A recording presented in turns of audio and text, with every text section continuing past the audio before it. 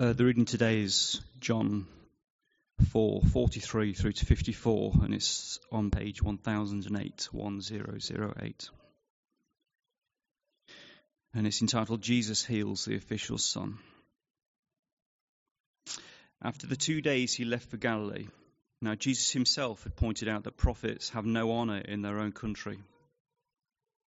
When he arrived in Galilee, the Galileans welcomed him. They had seen all that he had done in Jerusalem at the Passover feast, but they had also been there.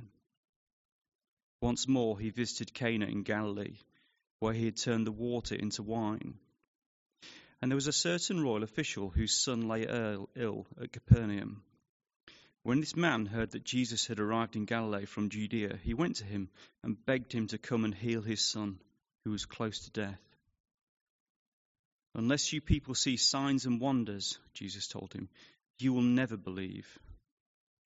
The royal official said, Sir, come down before my child dies. Go, Jesus replied, your son will live. The man took Jesus at his word and departed. While he was still on the way, his servants met him with the news that his boy was living. When he inquired as to the time at which his son got better, they said to him, yesterday at 1 p.m, the fever left him. Then the father realized that this was the exact time at which Jesus had said to him, your son will live. So he and his whole household believed. This was the second sign Jesus performed after coming from Judea to Galilee. This is the word of the Lord.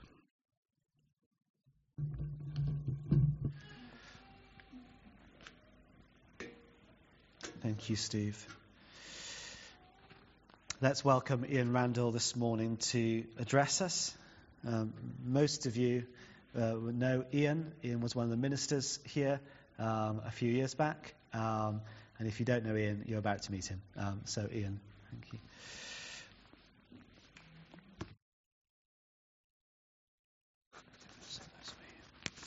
And let's pray together as Ian speaks to us.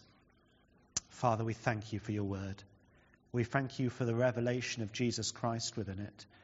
We thank you for the revelation of your plan and purpose for humanity. And Father, we pray that you would help us to see afresh these words of Scripture. Help us to see something new that we haven't seen before, that reveals something more of who you are and who you are to us.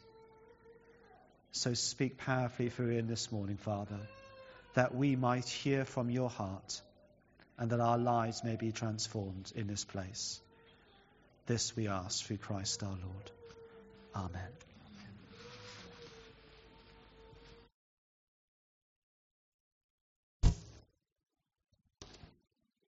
Thanks very much, Matthew. And it's really great to be here to see a lot of people that Janice and I know and love very much. And, of course, there's several new people who were not here in the time that we were here.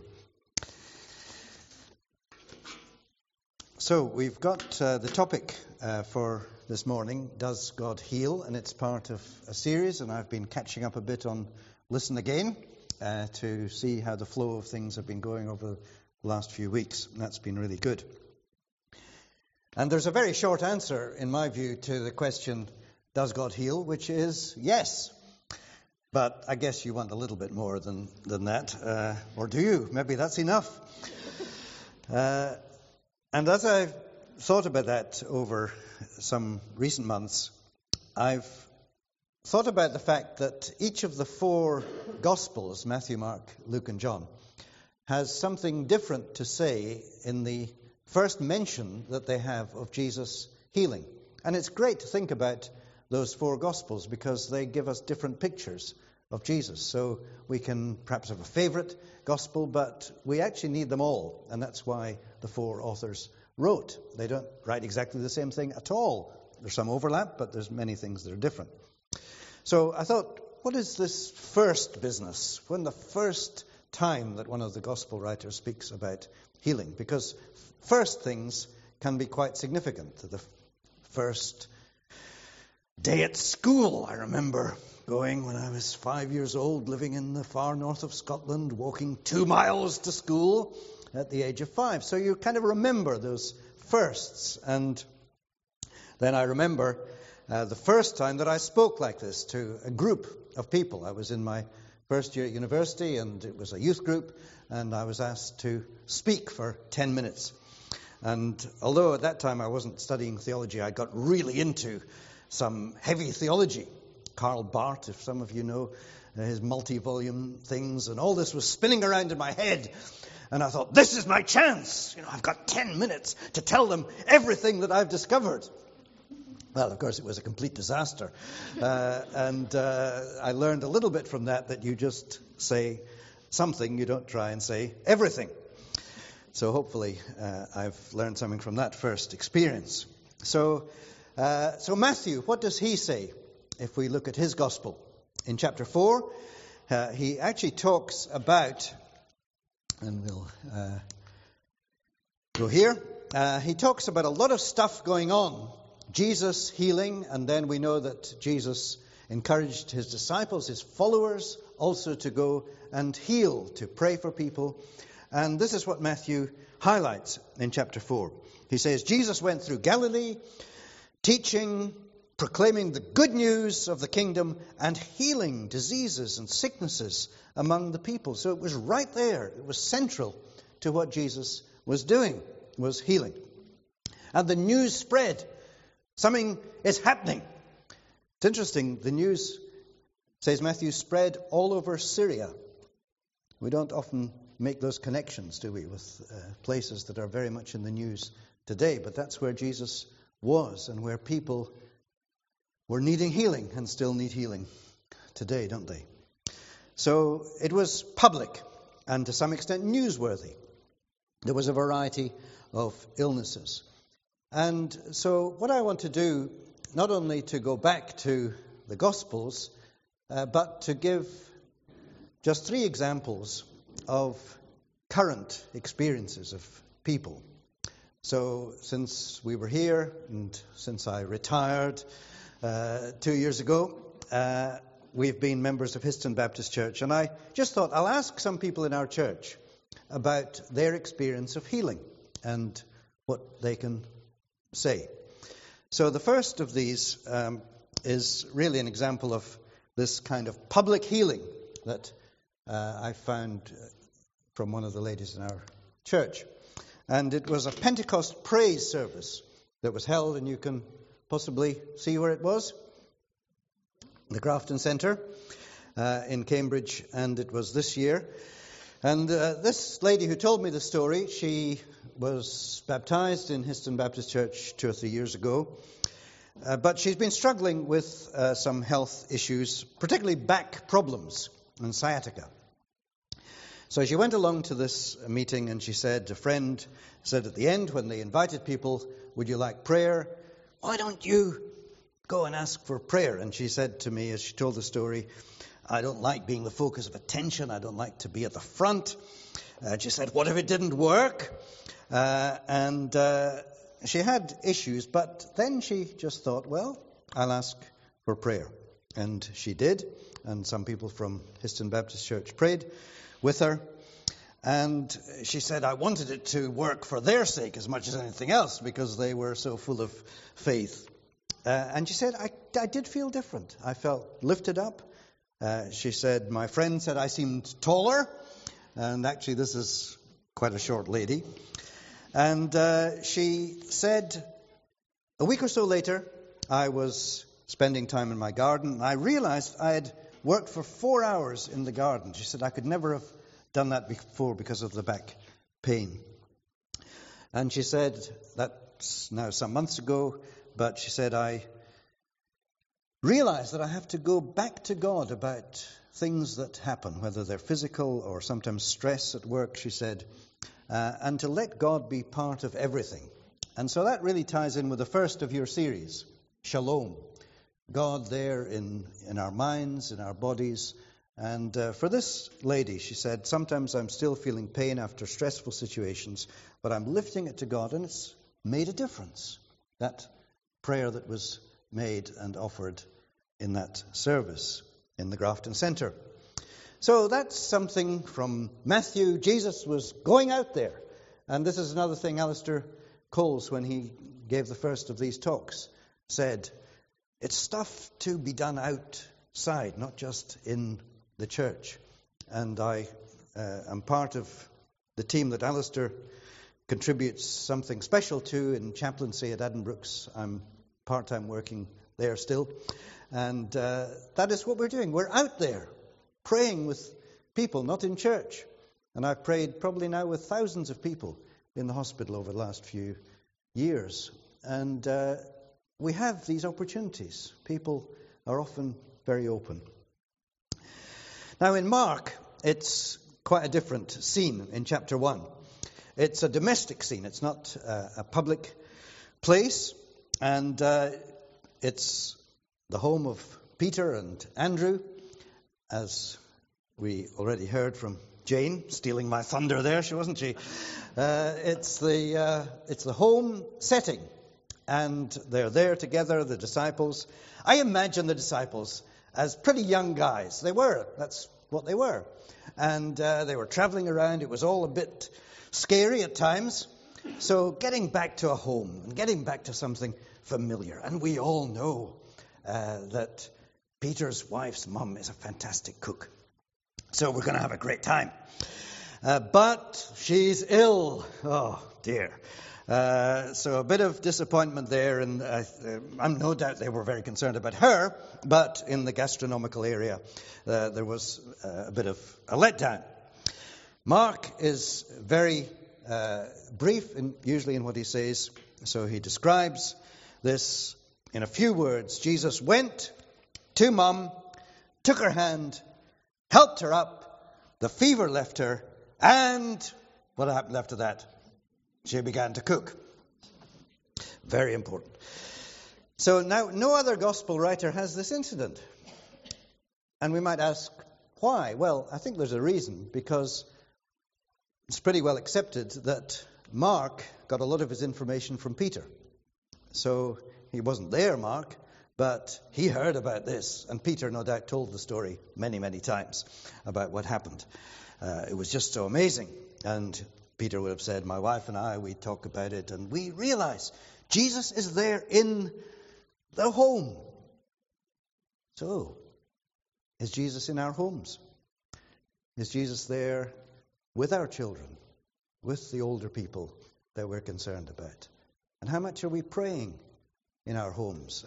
I think for Janice and I, when the girls were growing up, it kind of pretty well motivates you to a lot of prayer for them.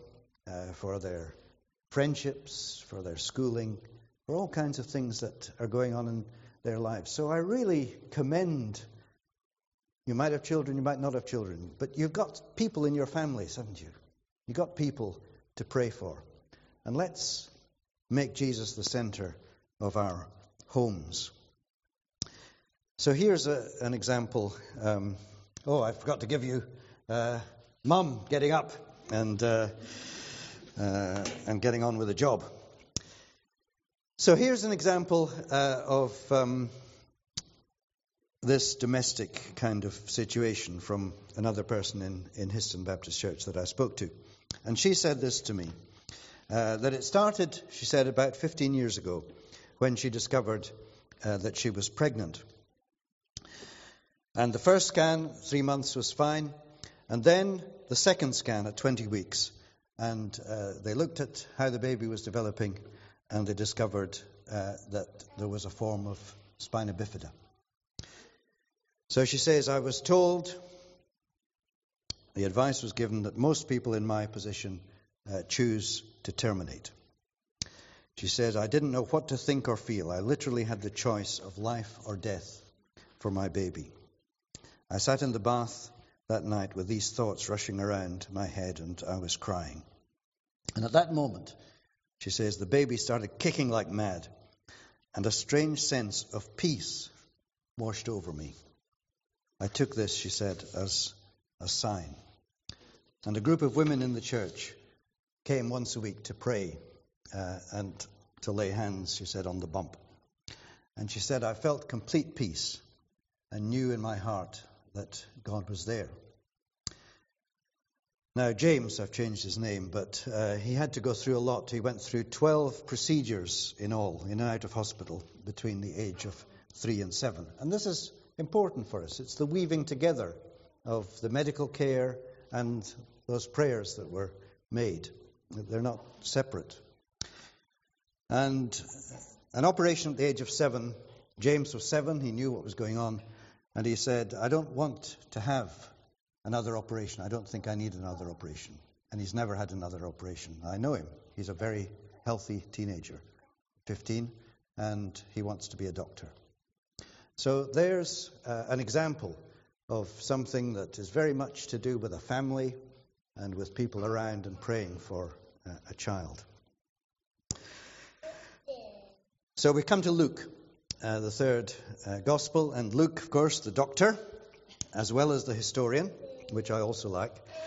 And in chapter 4, we've got the healing that Luke introduces us to. And the occasion is what's sometimes called the Nazareth Manifesto, because Jesus was in the synagogue and was reading out from the scroll, as you can see.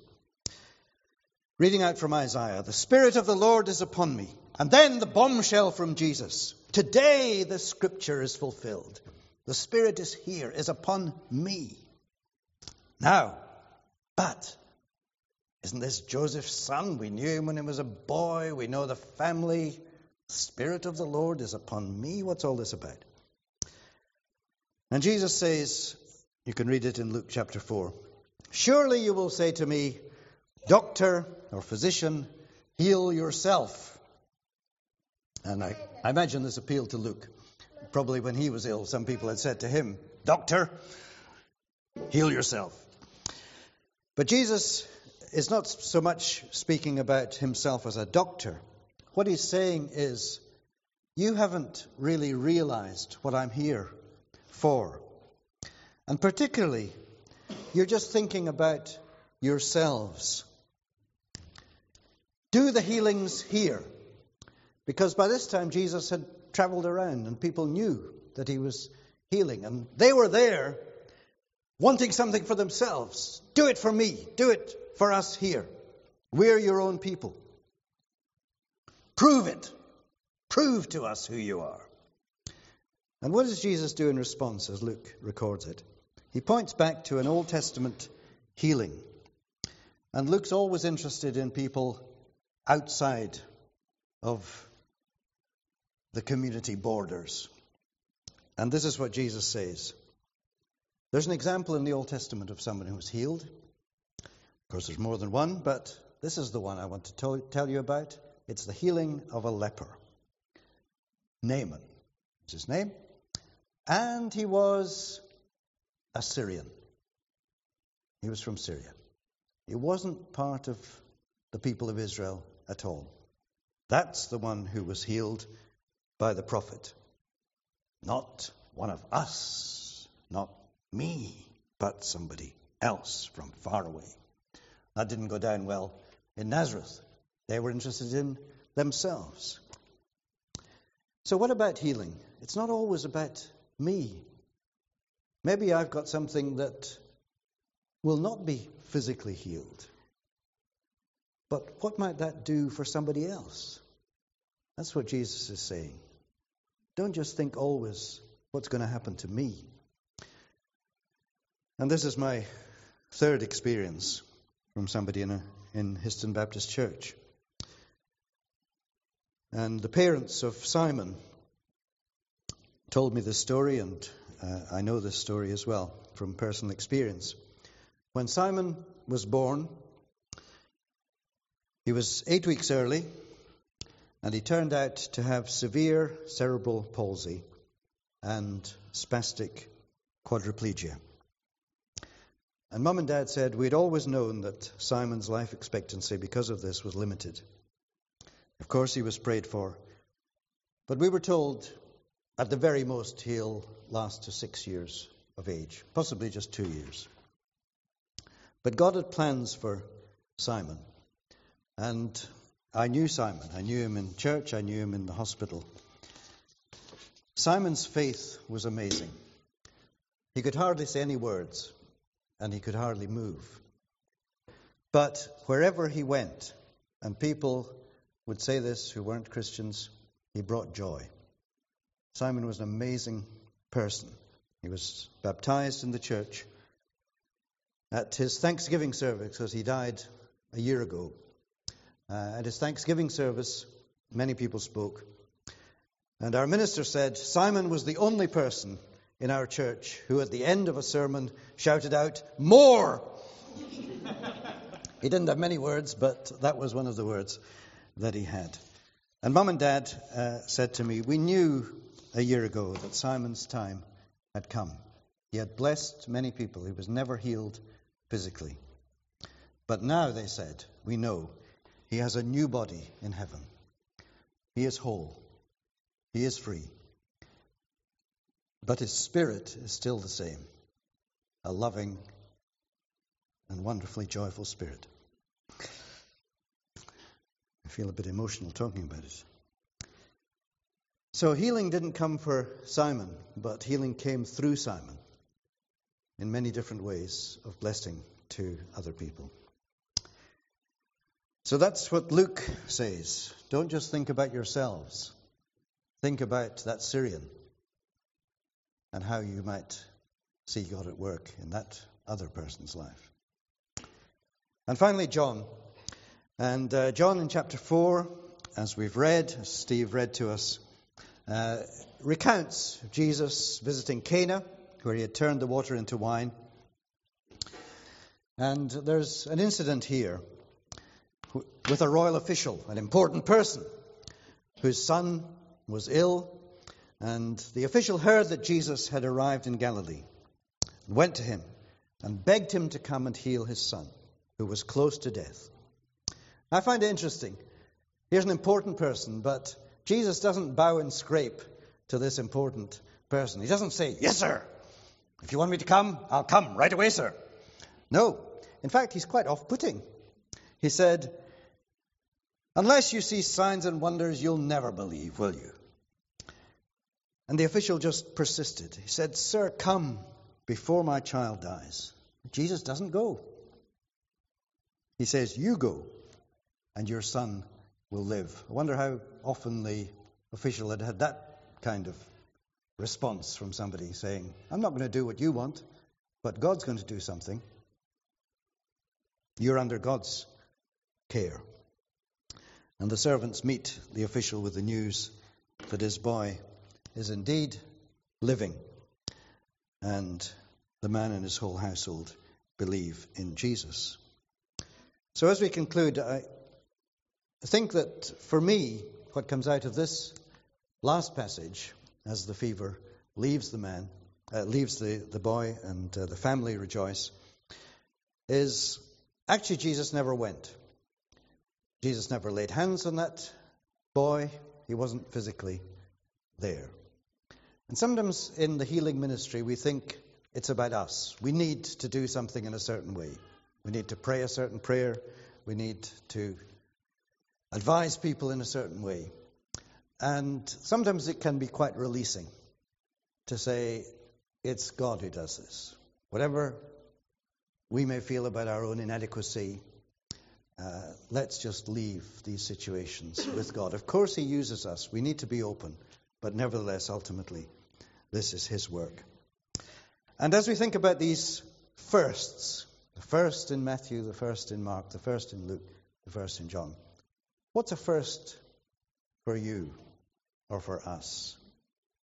Maybe the first time to ask somebody to pray for you and with you, because that can be quite something to ask. Or maybe a first to be a person who gets alongside and who prays. Or maybe some kind of first in your family, or first in your workplace. Something that is going to change you and change the situation. So, does God heal? Yes. Yeah. And in many different ways, and through all of us, if we're open to His Spirit. And I know that that's what you want here in Camborne Church. And I pray that God will continue to lead you in the future.